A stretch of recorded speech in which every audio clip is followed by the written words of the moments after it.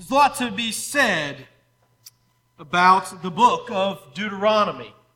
There's also a lot to be said about what happens when people get together and they shut off technology and they just sit with one another. What happens? We begin to share stories. We begin to share life and everything that's happened in it with one another. We begin to share with one another our experiences. Those things that have helped us learn right from wrong. The experiences that we've had in our life that were good and those that were bad. You see, experience tells us that if we're on a journey and we take a left-hand turn by accident and we find that it's a shortcut, we share that experience and overwhelmingly share the joy that we have that we found a better way. But if we take that left-hand turn and we find that it's a windy, scary road that completes in a dead end, experience teaches us, I'm not ever going down that road again. Experience has a way of teaching us the best way in this path, this journey of life that we should go. Unfortunately, experience doesn't always teach us what we should learn.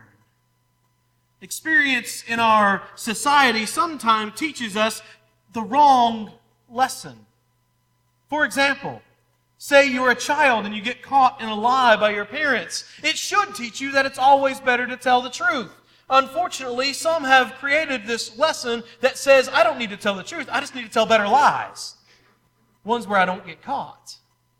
Experience should teach us that if we end up in bankruptcy, that we should live within our means, that we should live more as a better steward for what we've been given. But it might teach us that, hey, we can get away with frivolous, careless living. If we look at these examples in Scripture, these ones that teach us or are supposed to teach us the lessons of life, but so often we learn the incorrect lesson. We don't learn from the experiential mistakes.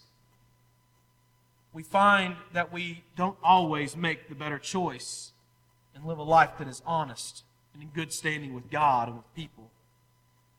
It's been said that a smart person is the one who learns from their own mistakes, but a wise person is one who learns from the mistakes of others.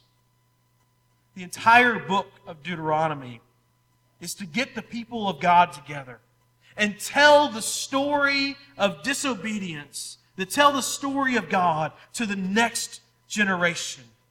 That the mistakes made by their parents by being disobedient to God would hopefully redirect a new generation, that they might learn a lesson from it and choose to be obedient to God, who wants to give to them this promised land, this land that's flowing with milk and honey. In fact, the name Deuteronomy in of itself literally means second telling. It's the second telling of the law that's given to the people through the Exodus, through the books of Leviticus, and through Numbers. And the hearers of this book are those who were only children at the time of the Exodus, or were yet unborn at the time of the Exodus, when God led His people through the leadership of Moses out of Egypt, out of slavery, and towards the promised land. But somewhere in the midst of that, the people disobeyed God. And so for the next 40 years, they had been wandering in the desert, wandering in the wilderness. And now it's towards the end of that 40-year period, and Moses, by the direction of God, now tells the story to this next generation, tells the story to those who were yet just children when all of this happened, tells the story to those who have lived their entire lives with their homes on their backs, literally, as nomads in the wilderness, wandering from place to place to place. During this time period, God had come up with all kinds of ways that the people could be faithful, the people could learn better, the people could worship God. He had directed them to build the tabernacle, the tent, that which would be eventually the the diagram for which they would build the true temple when it would be built later on in the Promised Land. But during this time, they had built up this mock tabernacle, this mock temple. They had the outer gates and the inner gates and the Holy of Holies and all of this, but it was all portable. So every time that the people of God would move, they would not only break down their homes, their tents where they were staying, they would break down this place where they worshiped God, and they would take it with them, place by place by place, hoping to one day be allowed to go into the Promised Land. But they were not going to inherit this Promised Land. But yet their children would. Their children might. If their children learned from the disobedience of their parents and were obedient, they would inherit this Promised Land. And so it seemed so possible for them in this time, near the end of this 40-year period, as the disobedient generation was ending and the obedient generation was rising, that we would inherit, this people would inherit the Promised Land.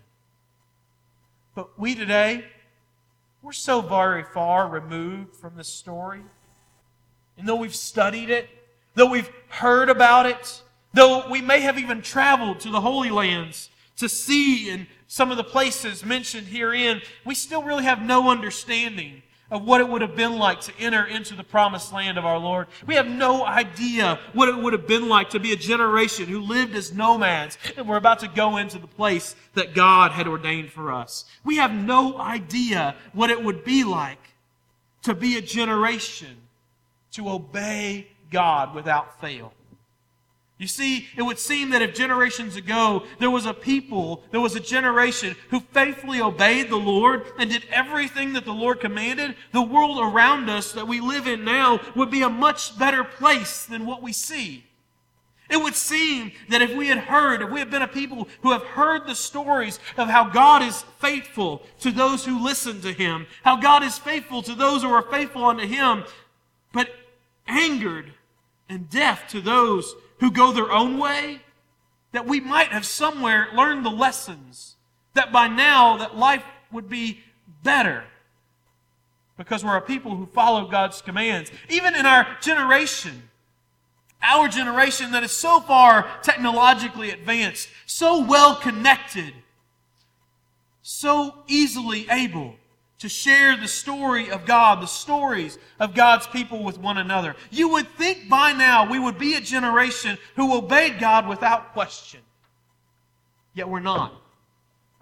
We've continuously been, generation after generation, to either learn the lessons from our past and choose to go our own way anyway, or created our own false lessons from what we've heard. Author and philosopher George Santayana is famously paraphrased by Winston Churchill in the line, "Those who fail to learn from history are doomed to repeat it." But in its original context, Santayana says this: progress, far from consisting in change, depends on retentiveness. When change is absolute, there remains no being to improve, and no direction is set for possible improvements. And when experience is not retained among the savages, as among savages, infancy is perpetual. Those who cannot remember the past are condemned to repeat it. What Santayana is saying here is very steeped into the literature and into the heritage of a redeeming God, who says through 1 Peter, though you desire meat, though you desire spiritual meat, you're still on milk. Because you've yet to grow up. You've yet to understand the true abundance of God's love. Even though you've heard these stories from the time that you were little, though the time that you did not know right and wrong, though you've heard them all the way growing up, you've still turned out to be a disobedient generation. You've still failed to understand the love of God. And we can see it prevalent as we look in the world around us and we live among its people. Because we don't see people who bask in the joy of the Lord each and every day. No, instead, we hear its hurts. We hear its pains. We see its violence that stem from the same hurt and pain from time that is long past. Yet we repeat ourselves over and over again. What we hear is a call of those who have been marginalized for far too long, whomever they may be. Whatever race, nationality they may be, they've been marginalized. They've been pleading for justice and help. They've been pleading for mercy. But no one gives them mercy. No one shows them love. They respond with violence and hate and violence is reciprocated. When are we going to see people who bear the same image of God that we have borne on our own hearts? When are we going to see each other for who God loved, for who God died for? When are we going to see someone not because of the differences that are between us, but for the similarities of the love of God that is in all of us? It's heartbreaking to think that we live in a world so far advanced, yet we see the potential hurt and harm that someone is going to cause to us before we see the love of God that we could share with them. I ran across a little cartoon the other day. It simply had a little drawn globe, a little drawn earth in the midst of the universe where it belongs, and an overly large character depicting Jesus yelling at this globe, "Stop it!" It should be humorous, but instead it brings a tear to the eye to think that this world that God created, this universe that God created, is so full of hate. And it's nothing new. It's full of hate because we've disobeyed God. It's nothing new. We haven't learned from the generations of our past to stop it and to love God and love people. In this world, we find ourselves in need of a call to that reminder.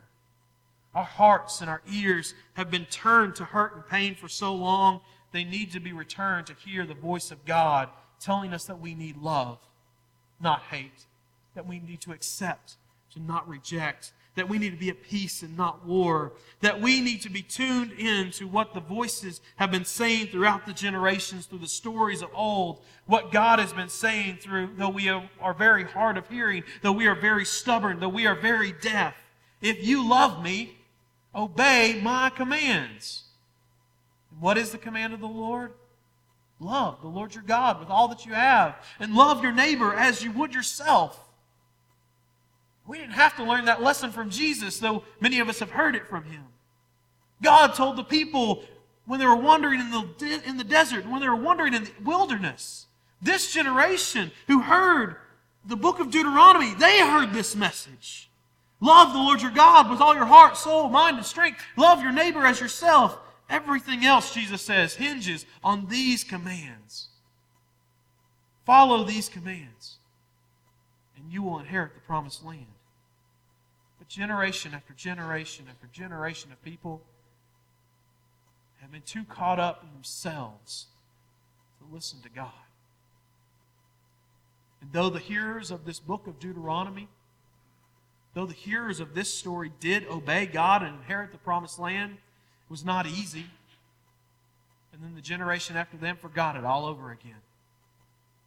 Forgot about it. And led to the people being exiled from this promised land, being dispersed about the world. It led to them needing someone to come and redeem and to save. This is the reason we need to be reminded of the stories of old. That we need to be retold again and again and again. For we are very slow learners. We who need to hear what God is speaking through the ages and realize that this word is as powerful and as meaningful today as it was in that time long ago. We need to hear this story in our own generation and the generations that are to come after us, that they perhaps would be wiser in the Lord than we have been. They would learn from the ample mistakes that we have made in our lives, and they would create a better society and obey God above all else. We have to own up to the fact that we've not done a good job. We have to own up to the fact that we have made mistakes. And instead of making excuses for the mistakes that we've made, especially to our children, we need to humbly ask for them to forgive us. For them to learn from our mistakes, to learn from the ways that we were taught by our parents or by their parents or by the parents before them. All the different ways in which we've messed up and not done God's will and not obeyed God's law.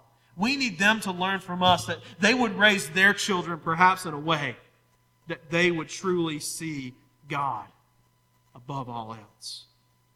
This story is about the missed opportunities that all have to share the kingdom of God and to truly be God's people and He, our God. And we have that opportunity time after time after time again.